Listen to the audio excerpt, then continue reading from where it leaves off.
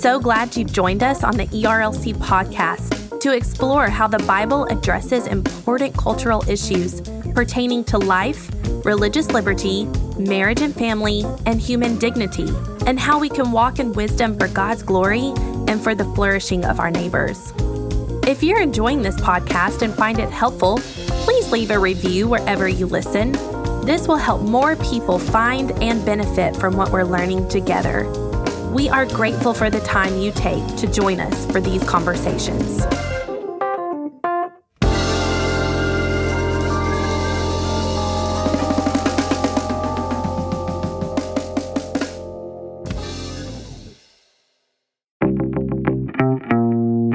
Hello, and welcome back to another episode of Weekly Tech, a technology and ethics podcast focused on navigating this digital age with wisdom.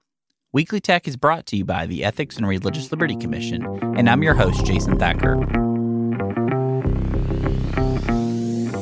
As always, alongside this podcast, we also have the Weekly Tech newsletter that you can sign up to receive on Monday mornings that's designed to prepare you to think deeply about the pressing technology issues of our day and also stay up to date on the latest tech news. You can subscribe now at jasonthacker.com/weeklytech. Also, if you enjoyed today's podcast, make sure to let us know by leaving us a review on Apple Podcasts or your favorite podcasting app. You can screenshot your review and send it to us at weeklytech@erlc.com, along with your mailing address, and we'll make sure to send you a special Weekly Tech coffee mug as a thank you. In this episode, I'm joined by my friend Emily Wenger, who's a PhD computer science student and researcher at the University of Chicago, and we talk about facial recognition and her work in privacy and security. Emily Wenger is pursuing a PhD in computer science at the University of Chicago with an emphasis on machine learning and privacy. Her research explores the limitations, vulnerabilities, and privacy implications of neural networks. Emily worked for 2 years as a mathematician at the United States Department of Defense before beginning her PhD studies in 2018. She's a graduate of Wheaton College in Illinois with a degree in mathematics and physics. And now let's join our conversation. Well, Emily, thank you so much for joining us here on Weekly Tech. As we get started, can you tell us a little bit about how you became interested in computer science and specifically facial recognition? Yeah, well, it's great to be here. I have always loved math, and so that kind of has motivated me throughout my life to continue studying various analytical, techie subjects. But I was drawn to computer science because it to me felt like a very tangible way to use math to make the world better and help people. Math theory is great, but computer science is very hands-on. And facial recognition in particular has started to come up in my research because it's something that's so societally relevant and so fraught with questions and issues. So it's not only an interesting technical problem that I've enjoyed studying, but it's also something that has caused me to think pretty deeply about what it means to exist in our society and what is due people in terms of the technology we create and how we use it. Yeah, and one of the things I wanted to talk to you about, too, is kind of how your faith interacts with your work. I know often we talk about in other fields kind of how our faith informs what we do, but specifically in computer science and in your research, how is your faith kind of informing or even guiding a lot of the issues that you're facing and the challenges that are ahead? It's causing me to be very skeptical of the decisions we make and the technologies we are trying to create. I think there's not a great playbook for what it means to be a Christian in this field, and I'm grateful for the work you're doing that's helping create one. So I feel like right now, lacking that concrete sort of step-by-step guidance, my faith just causes me to be a lot more prayerful and thoughtful about the technologies I choose to research and causes me to pursue a lot of outside books and resources to make sure that what I'm doing is loving and good and something that's advancing the kingdom rather than something that's potentially doing harm to humanity. Yeah, and I think that's really important for all of us to remember in our work that our faith informs us and it guides us, but it is kind of that stronghold. It's that foundation through which, that grid through which we make any decisions and kind of the way that we go about these things. I know here on Weekly Tech, we've talked a lot about the impact of facial recognition on a number of areas in our society, but in recent years and specifically even recent months, there's been a significant controversy around facial recognition technology, specifically the Clearview AI platform that's now been used by over 2,000 law enforcement agencies across the United States. This has led to a lot of concerns about the way these technologies are developed, the way that they're deployed and used, and the way that they're followed up on and maintained. And so, can you tell us a little bit about facial recognition, how the technology works, and maybe some of the potential concerns surrounding the tech? Yeah, absolutely. So facial recognition technology typically uses a big machine learning model that's called a neural network to do the heavy lifting. And how it works is there's a picture of you or someone presented to that big neural network. And the neural network takes that image and it sort of creates a mathematical representation of your face. And everyone's mathematical representation looks different to the model. So it's able to kind of classify people as themselves because it can look at the mathematical characteristics of their face and recognize that as them. There are lots of like nuances to that, but that's kind of the general idea. Turns your face into math. I know a lot of us, when we think of facial recognition, we think of kind of like futuristic sci-fi Terminator type of future. But all of Yeah. us are using facial recognition almost every single day. If you have an Apple iPhone with Face ID, even if you're hmm using like the Clear Me technology when you travel, when we could travel in airports pretty significantly, it's a facial recognition system that allows you to get through security even. And so facial recognition is pretty popular, but I think there's just a lot of misunderstanding around it and some concerns about how it's being used. Can you elaborate a little bit on those concerns and some of the fears surrounding the technology? Yeah. So I would say two different things. One is that the context of the use of the technology really matters. So for something like Face ID or the Clear system, that's really face authentication, which is just identifying you as you in a security context. And it's controversial in its own right, but perhaps less so than the more, I would say, attention grabbing uses of facial recognition, which would be something like use by police or use by, China to surveil its citizens, that kind of thing. And the biggest concerns are one, that the systems are biased, and two, that they're used in a unauthorized manner. And the bias concerns are, I would say, particularly concerning. They stem from the fact that these systems are trained on data sets that often don't really contain minorities or people of color or someone who's not like broadly represented in the society. So that's bad because if you don't have a data set that contains people of every kind of context and color and race, then the system's not going to recognize those people as well. And there have been studies showing that like really big systems, I might be Amazon system, was at one point in time almost 5 to 10 times worse at identifying correctly women of color than it was at white men. So that's a bias that's concerning. And then the lack of sort of permission or wrongful use, as in China's surveillance of the Uyghurs, is another really common concern. And they're both evidence that these systems need a lot more scrutiny in consideration before they're widely deployed. But unfortunately, they're already widely deployed. Yeah, you're exactly right. And I mean, specifically, one of the things that we've highlighted a good bit here on Weekly Tech is the Chinese use of this technology. I mean, using this to suppress religious freedom and freedom of speech, not just for the Uyghur Muslims, but even for the wider population in China, using these technologies to control and to manipulate not only the information that is taken in, but also people's lives, being able to track and surveil them wherever they go, being able to use this in malicious ways to, in many ways, kind of bolster their own power and prestige in that country. I know you recently published a paper at the University of Chicago on facial recognition and how to protect privacy. Can you tell us a little bit about that paper that you and your colleagues put together and the purpose of creating a technology like this? Absolutely. The technology we created is called Fox, which is a reference to the Guy Fawkes movement, which is often a symbol of, anonymity or privacy. What it does is it takes pictures of you that you intend to post on, say, Instagram or Facebook, and it tweaks them in a way that makes you unrecognizable as yourself. So the goal would be then you post these modified pictures to Facebook. They still look like you. There's not any visible changes to the image, but like the underlying mathematical properties of the image have been altered. So that if someone were to come along and scrape all those images off Facebook to train a facial recognition model on them, that model wouldn't learn the correct mathematical representation of you. It would learn some weird, skewed version of it. So that would mean that if someone has this model that's trained on these stolen images that have been tweaked by our system, that model wouldn't then be able to recognize you in real life. So the goal of the tool is to provide some sense of privacy ownership and empowerment to individuals, because a lot of the focus on the privacy debate is more centered on like regulation and tech companies changing their policies.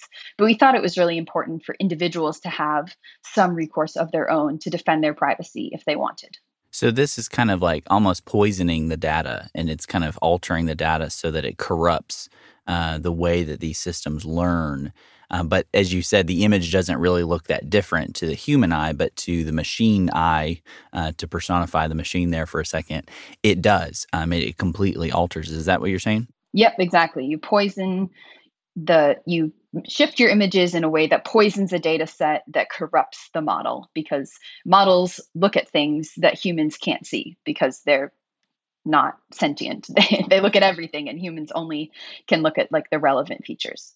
Yeah, that makes a lot of sense. I know when you talk about facial recognition technology and the system that you guys have developed, you really hone in on a two-pronged approach to protecting privacy, where it's not just the individual tools, but there also needs to be some type of privacy law. And that's highly debated across parties and different platforms about what that privacy law should look like, what should actually be in there. But what are some principles coming from the computer science background and your research background that you would want to see, or some things that we need to keep in mind as we're developing these type of privacy laws and regulations? I think there are a couple things that come to mind. So first, I think it's important to acknowledge that the concept of privacy is still really confusing. And I think we have these general notions of what it means to regulate and protect privacy. But in computer science, the distinction between reasonably collected data and reasonably used data and private data is really hard to see sometimes, because you're so caught up in like a small corner of the ecosystem that you don't recognize the broader implications of your work. And I think that is both a sort of a corrective for computer scientists, that they need to be more broad-minded in thinking about what the effect of their work might be, but also perhaps something that could inform public policy, that there's perhaps sometimes there is malice, but sometimes there's just ignorance that goes into these privacy violations. And I don't know what that would mean to inform policy, but it certainly should be taken into account. And I think also, in general, individuals need to continue to have agency in this debate. Like I've said before, regulation is one thing and technological protections are another thing, and they're both important. But kind of like how the auto industry has evolved to include automotive safety measures and government regulation and consumer sort of pragmatism, I think the technology industry is perhaps headed in that direction as well. That as a consumer, you need to be savvier, and maybe that means a lot of education and more information about what's going on. But there's a lot of parties involved, and everyone needs to do their part. Yeah, I think that's really helpful and a really good approach to it. Broadening out from specifically like facial recognition uses, what are some of the promises and maybe even pitfalls of artificial intelligence that we might not be thinking about when we think about this technology that's really becoming ubiquitous in our society? I mean, it's used in almost every single type of application or smart device that we're using is some form of artificial intelligence. What are some of the promises or pitfalls of the technology, and how does your faith help you to think through some of those things? My field is security, so I think a lot more about the pitfalls of the technology than the promises. But I do think in general, artificial intelligence has the potential to do some quote unquote dirty work that humans maybe shouldn't or don't want to do. For example, like content moderation on platforms such as Facebook, it's a lot better, I would say, to have a neural network classifying what is and isn't an appropriate image than to have a poor human have to sit there and do it. So that's one very specific promise. And I think in general, artificial intelligence can automate our lives in ways that are helpful. But there are a lot of pitfalls, and that is what I study, and that's what I think a lot about. These systems are really easily tricked, as our work, Fox, kind of takes advantage of. They're hyper focused on these mathematical properties, which means they don't use common sense in decision making. And that's something people are thinking a lot about. How do we introduce a more holistic view of data so that machines aren't fooled by corner cases? But in general, there's a lot of ways to trick a neural network, whether it's a facial recognition system or a self-driving car system, or even like an ad blocker, a neural network that's used to kind of detect ad content. They're very foolable. And until we really vet the security implications and downsides, there's going to be a lot of issues as these things are rolled out into deployment. But in general, my faith informs how I think about my research, how I treat my colleagues, and how I tend to view the trajectory of my career. I know that this is a field that's very buzzy and very it's tempting in this world to just go work for Facebook and make a lot of money optimizing ads. But I think my faith calls me to do something different than that, and to think about the impact that this technology is having on our society and what it means to help advance the kingdom of God in this specific area. And there's a lot of unanswered questions that I have, but that's the goal. Well, alongside a lot of those unanswered questions, and even the call that you said earlier of having computer scientists and researchers to be thinking about the broader implications, how important is community, not only with other scientists and researchers, but even particularly Christians in this field? How important is community to your work? Oh, it's critical. If I didn't have a community of diverse people who think differently from me, I would be a very inadequate researcher.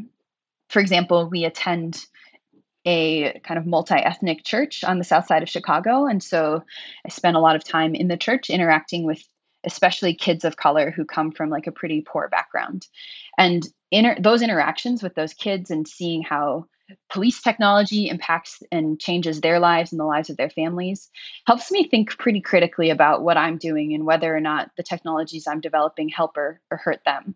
But without their influence and their presence in my life, I think my research would be a lot more single dimensional, and that certainly benefits no one. Yeah, and it's a good reminder that anytime we're looking at technologies and their impact, it's not just sets of data. These are people. These are people's, and in your cases particularly, you have people's faces and their identities and their privacy at stake. But even in the broader context of technology, it's important for us to remember that these are flesh and blood human beings. And as Christians, we believe image bearers of God. And so that should inform the ways that we utilize these and develop these technologies in order to honor and to cherish the invaluable image of God that's in every single person. As we close out our time today, I'd really love to hear just some things that you're reading right now, or some things that are challenging you right now in your faith or even in your work, or maybe something that you're just really enjoying. I am always in the middle of like 6 books, but 2 that I'm reading right now are Onward by Russell Moore. That was a total coincidence, but it's a great book for me in thinking about what does it mean to engage as a Christian in today's divided and divisive culture. So that's been good and challenging to think about, and I've really enjoyed the principles of that book. And I'm also just getting into a really fascinating book called Automating Inequality. And it's essentially about like what it means that algorithms are biased and harmful to certain groups of the population, and how do we think about and deal with these issues. So certainly not light reading, but I think important and informative for me as I continue to venture deeper into this world. Well, Emily, I just want to say thank you so much for taking the time to join us here on Weekly Tech, and also grateful for your work. I know machine learning and privacy, these aren't topics that a lot of people are super interested in, but they're incredibly important to the future of our society and the ways that we interact with one another, and ultimately cherish the image of God in every single person. And I really look forward to continue working with you and continuing to see how the Lord uses you in this really important endeavor. Well, thank you so much. It's been great talking to you. Well, from all of us here at Weekly Tech, I want to say thank you for listening. If you enjoy Weekly Tech, would you consider leaving us a review on Apple Podcasts, Spotify, or your favorite podcasting app? These reviews really help us to know how we're doing and also to share the word about Weekly Tech with others. And as a reminder, you can connect with Emily and learn all about her work in the show notes. You can also sign up to receive the Weekly Tech email briefing each Monday morning, which is designed to help you think deeply about the pressing technology issues of our day, along with the top tech news. You can subscribe at jasonthacker.com/weeklytech.